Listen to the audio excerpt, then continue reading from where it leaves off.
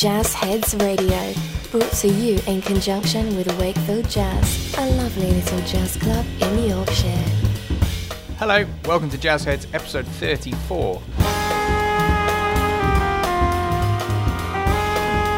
Today I'm chatting with Pete Rosser, a piano player, accordion player, composer, rhubarb advocate, and most importantly the person responsible for the amazing range of artists we have visiting Wakefield Jazz every week. Coming up, we've got tracks from Fats Waller, Thelonious Monk, Lester Bowie, Astor Piazzolla and Mary Halvorson. And in the background you can hear JF by Rosario Giuliani. I'll add a full track listing to the description, as well as links to Pete and Wakefield Jazz. Come and visit us at the club soon. We're there every Friday, and I hope you enjoy listening to the podcast today.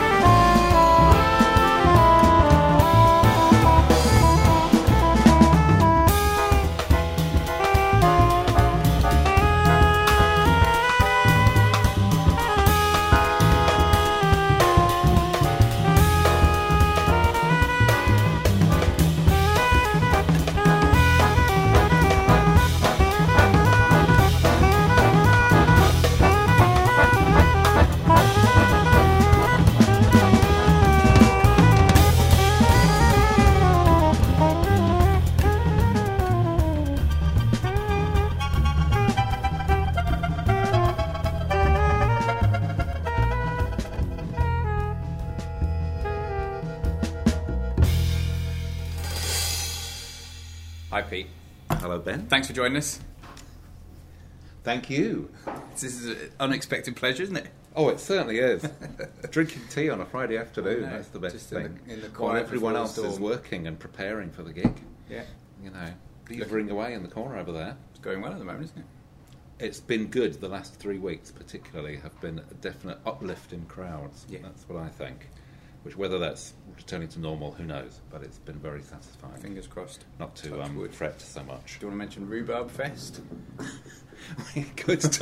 let's talk about Rhubarb Fest. 25th of February. Yeah. Friday the 25th of February. So that's Friday gig, as it is now, in a couple of weeks' time.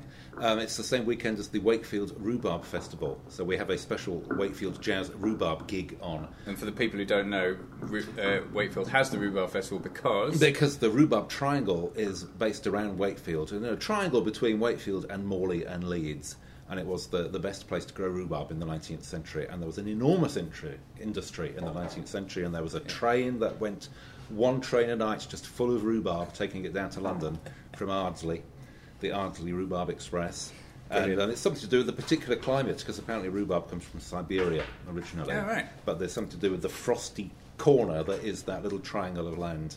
And then they discovered that if they put them into sheds and grew them in the dark and forced the rhubarb, and then it would grow particularly efficiently. Obviously, as like everything else, it's declined somewhat. But there's still about 10 farms, apparently, growing rhubarb in that area, Rothwell, Garforth, around there. I wrote some music a couple of years ago for the Rhubarb Festival, so I'm expanding the tunes I wrote from that. We've got I think it's a sextet, that's what it is. Sextet with saxophone, trombone, guitar, piano, bass and drums. Very nice. And it'll be definitely some world premiere stuff going on there. Good. That's for sure. And rhubarb-themed tunes, which everybody's interested in.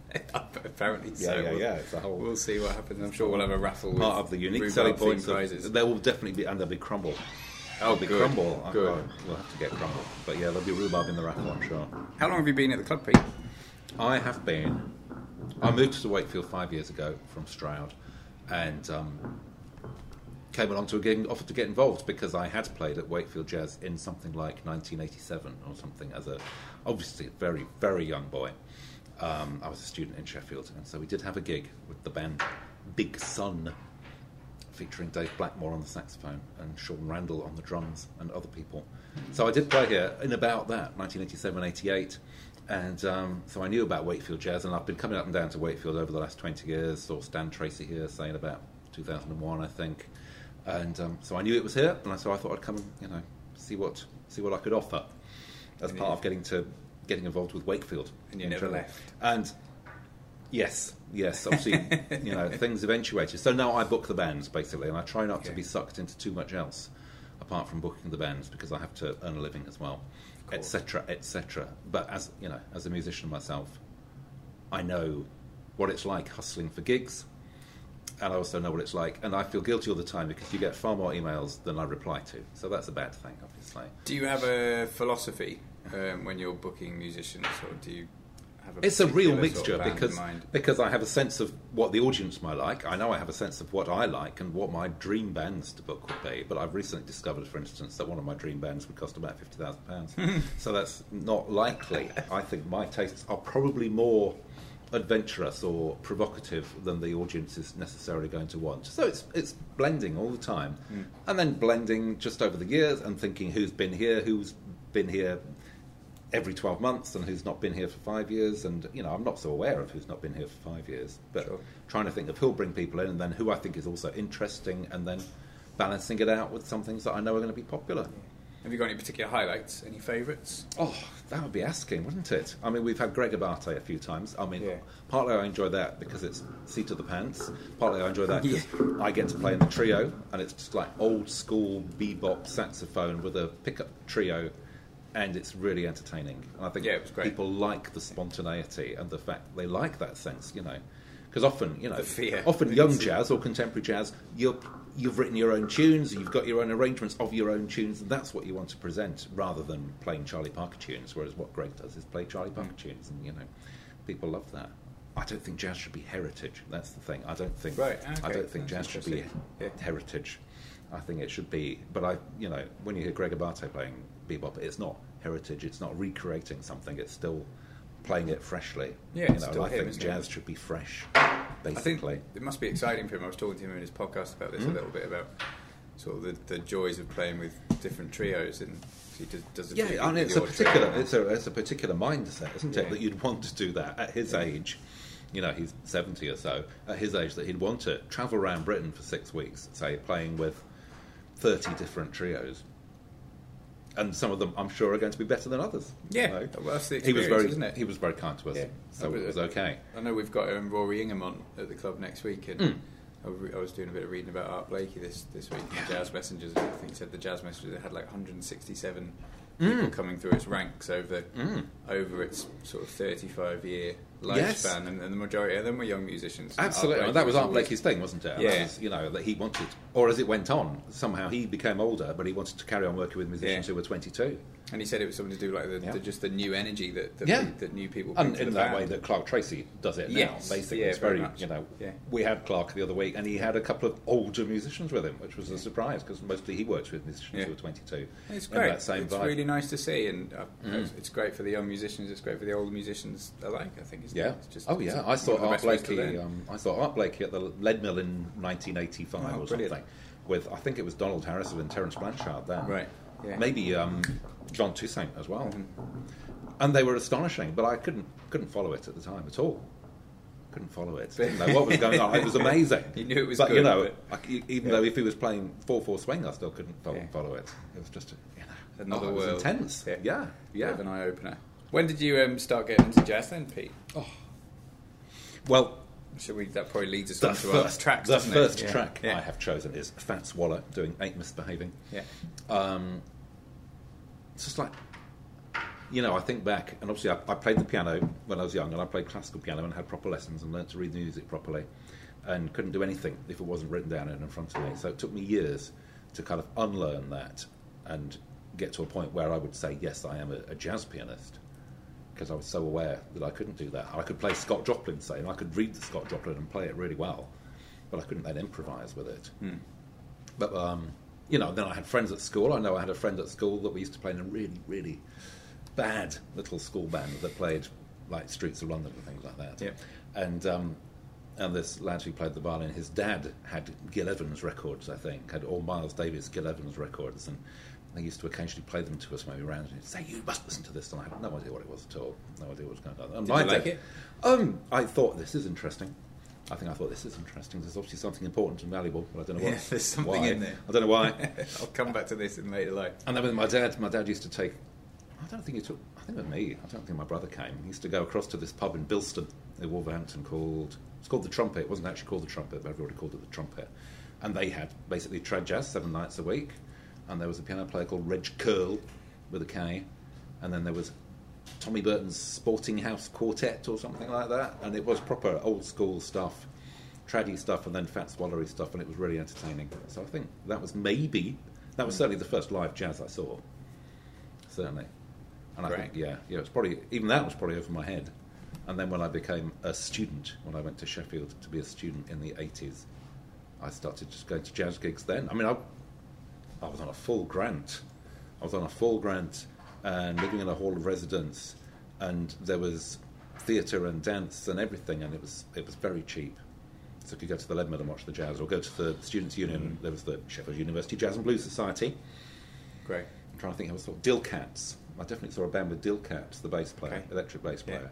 And I remember they played Somewhere Over the Rainbow, and I recognised the tune, and then had no idea what happened for the next 10 minutes. And then they played the tune again. You know, I go to these gigs, like going to the Art Blakey gig, and I go to these gigs and think, well, something's going on. They obviously know what they're doing. So there's something to learn here. Yeah. And then I went to the jazz workshops at the Lead Mill on a Saturday morning with Colin Stansfield, who came across from Manchester. And then after Colin running it, there was Richard Ingham, father of Rory and Dom.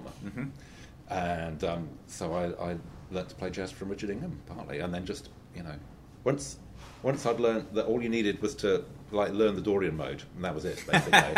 Play the white notes on the piano, and then you'll be fine. With the D and the bass, and you're off. And that was all there was to it. But before that, I really liked Fats Waller. And I used to play in pubs in Sheffield. In a pub in Sheffield, but twice a week for a £5 each time. Good money. So that was it. Yeah. So, you know.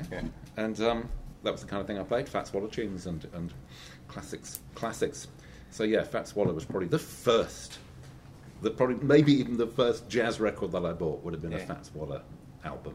Brilliant. Thanks, Pete. So Ain't Misbehavin' is the best song.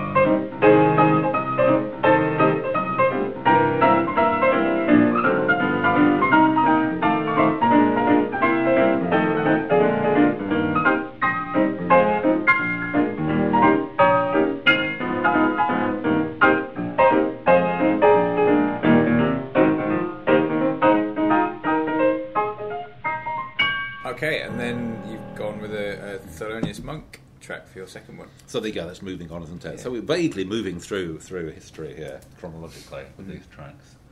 So having explored a bit of jazz at the Jags Workshop in Sheffield and listened to more things. And, you know, I mean, you just pick up things accidentally, that's what I find. There's no method to it.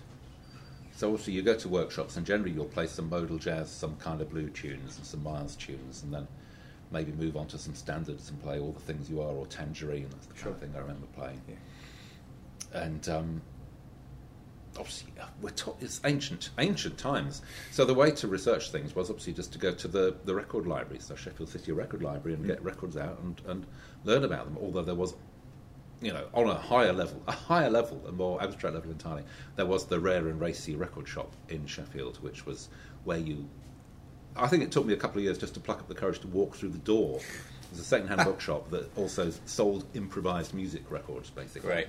Was it called Rare and Racy? It was called Rare and Racy. Great name. It has gone now, which it was the best place. And you'd walk in and there'd be some, like, Anthony Braxton squalling away or something. And, you know, very, very cool and intimidating-looking people who clearly knew everything there was to know. They were probably just as scared as you were. Maybe they were. You know, but goodness me. But they had an amazing selection of records, and then like world music, Youssou N'Dour and that kind of thing. Just the most obscure stuff. So how did I get into Monk then? I suppose what I believe basically is that jazz is, you know, there's that line about the sound of surprise. Jazz is the sound of surprise, and I think jazz should be provocative. not comforting. So, obviously I can appreciate that music can be beautiful, but essentially I want it to provoke me a bit and spark me and make me sit up and think, rather than make me settle back and think all's well with the world, isn't this lovely? Yeah. So I could freedom to do it. I could go on about that for ages, probably. But what I like about Monk is just the sparkiness and the angularity, and it's got all of that in it, hasn't it? Like I say, I'm talking about way before YouTube existed. So it wasn't that you could watch Monk on YouTube now and see him playing 6 notes and then walking around the stage for the next 10 minutes. In his way, but just listening to the way he played the piano on those records, genius of modern music on Blue Note, just that, and the more you listen to Monk, the more you think, oh right, he's kind of worked out this solo in 1948 and then he's played it for another 30 years. But it's just like no one else was playing like that, and it's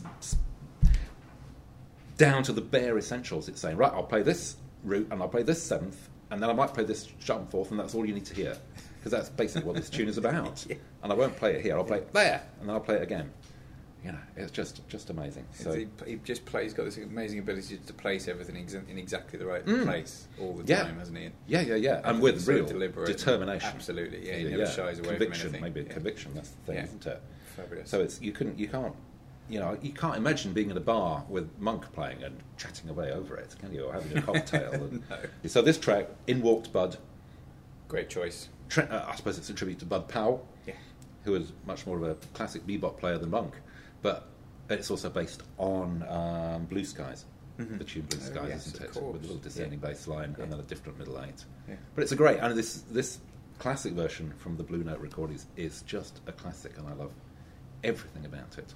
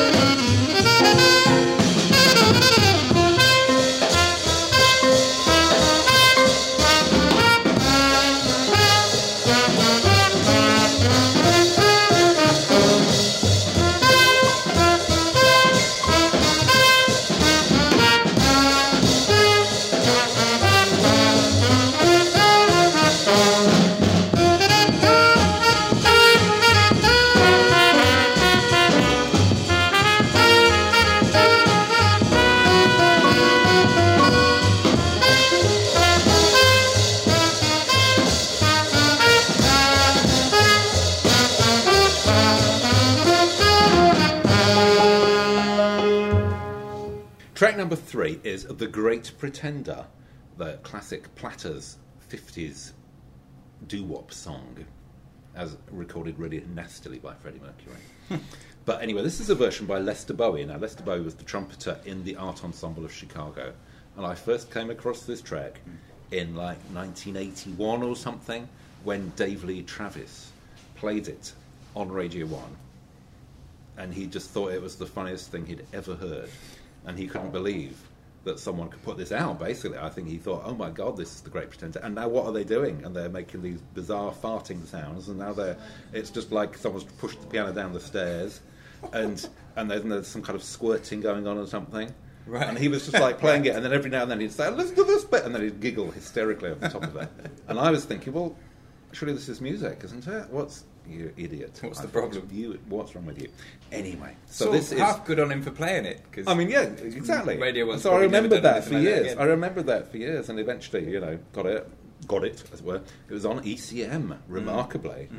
And I just watched some of that Keith Jarrett documentary that's on iPlayer, BBC iPlayer at the moment, which is lots of Keith and then lots of Manfred Eicher of ECM, just, raving about his 500 recordings of Keith Jarrett in concert with the beautiful echo and reverb and tastefulness. And it's quite surprising, really, that this Lester Bowie Anarchy is out on ECM. But anyway, it is just, it's just about 15, 17 minutes long. But it is worth it. And, they play the tune, and then there's this astonishing baritone sax solo from Hamlet Blewett before Lester Bowie himself churns it up.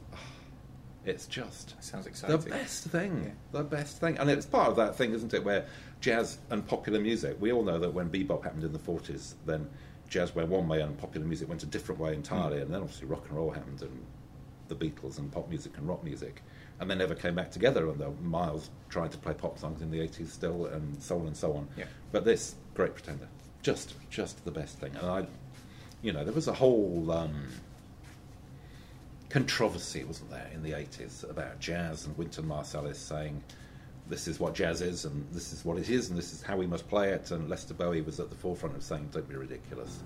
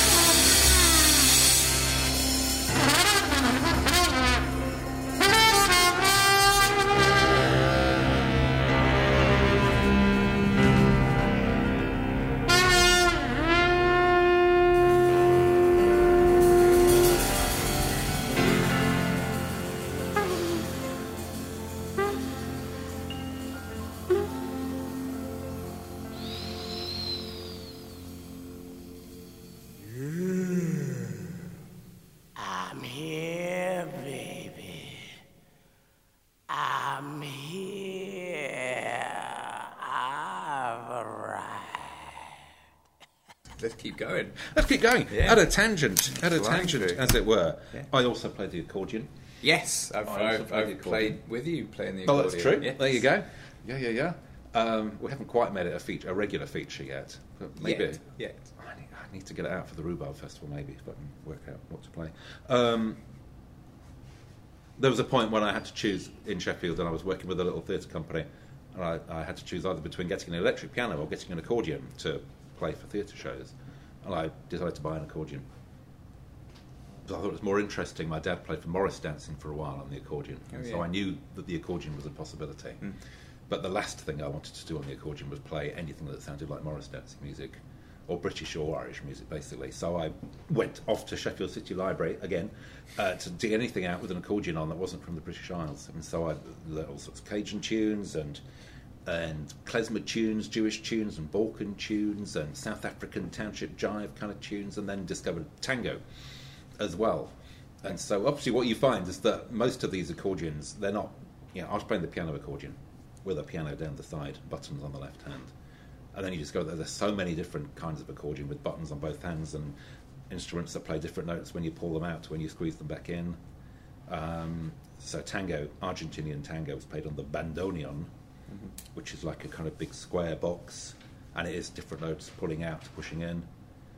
Kind of a tragic instrument, they say, because it's so difficult to learn that you can only play tragic music on it. So, And I discovered Astor Piazzolla, who was the godfather of Nuevo Tango, newer jazz-influenced tango from the 60s onwards.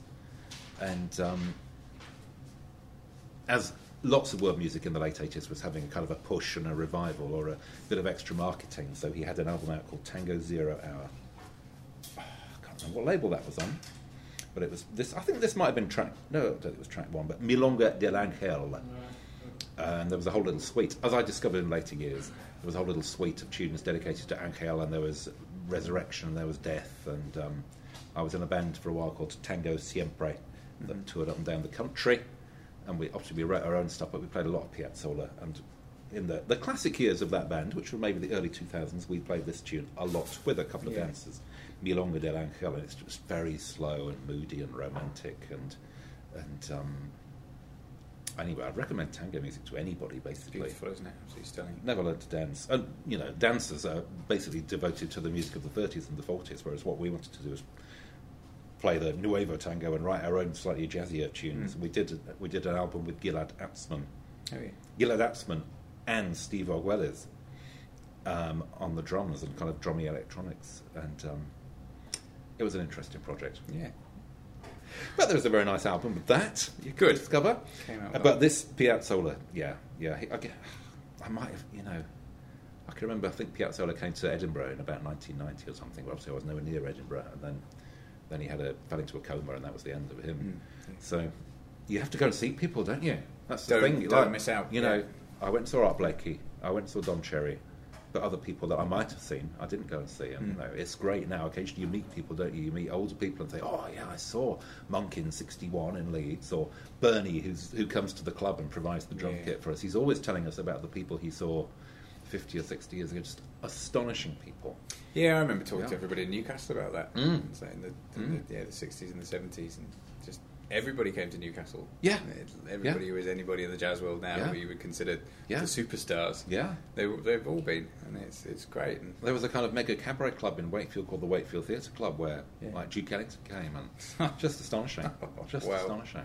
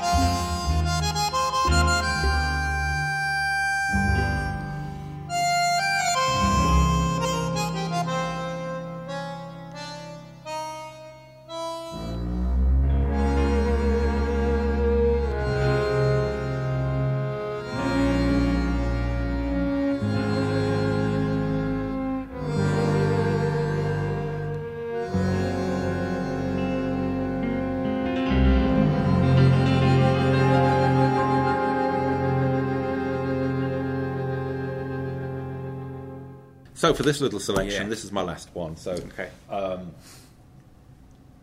It's an interesting thing. Even when I'm running workshops, I think to myself, well, it's no good if you're just going through, kind of blue, going through modal jazz, going through playing standards. You've got to be aware of what's going on, and jazz has got to keep moving forward. And already we're 20 years into the 21st century, and jazz gets harder to define as it goes on. But I think I have a kind of little what do you call it? A panoply of contemporary icons as well, of people who are pushing it forward. There's lots of people who are doing stuff that could have been done at any point in the last 40, 50, 60 years, and people who are still playing kind of hard bop, and it's still that kind of macho thing about playing it slightly faster and louder than anybody else, and then moving on to the next solo to see if they can do the same. So always I'm looking for more interesting things. And people who are still being creative and going off at an angle somewhere. So one of those people, there's like in my head there's a little list. There's like Henry Threadgill, and there's Vijay Iyer, Taylor Hobynum, Marilyn Crispell, although she's got a bit mellow for me these days. Okay. And Mary Halverson. So Mary Halverson is an electric guitar player, American. Maybe she's 35 or something now. And there was a point over the last 10 or 15 years when I noticed that if her name turned up on a track, you knew it was going to be good. And she might be the best thing about it. And she's got a particular sound and a particular style. I went and saw her with a band called, I think they were called the 13th Assembly. Is that right? And it turned out it was a quartet, and all of them had 13 letters in their name, which was quite just a coincidence that they'd recognised. But there was just no unnecessary faffing about with her. She played the notes, she sat there, she was really serious and just played the notes and focused really clearly on the music, and there was no histrionics. It was just so focused and intense. I really liked that. This track that I've chosen, it's from a solo album, can't remember the name of the album, but this track is in fact a track, Oliver Nelson track from his famous album The Blues and the Abstract Truth, featuring Eric Dolphy, which is an absolute classic album. This is Cascades, which might well be a blues, but it is Cascades rippling on the electric guitar, and in quite a heavy electric guitar sound for her, rather than a kind of dry indie rock sound. But yeah, Mary Halverson, I think she is just astonishing. Thank you, Pete. Well, that's 5 tracks. We could do another 5 tracks on another session sometime. We could sit for hours and just obviously go I through could music, go on couldn't we? forever, or we could choose 5 tracks of people that have played in Wakefield in the last 3 years. Let's do it the other way around one day. Yeah. I'll choose mine. And Yeah, exactly. that'd be quite fun to do. Then I might be mean.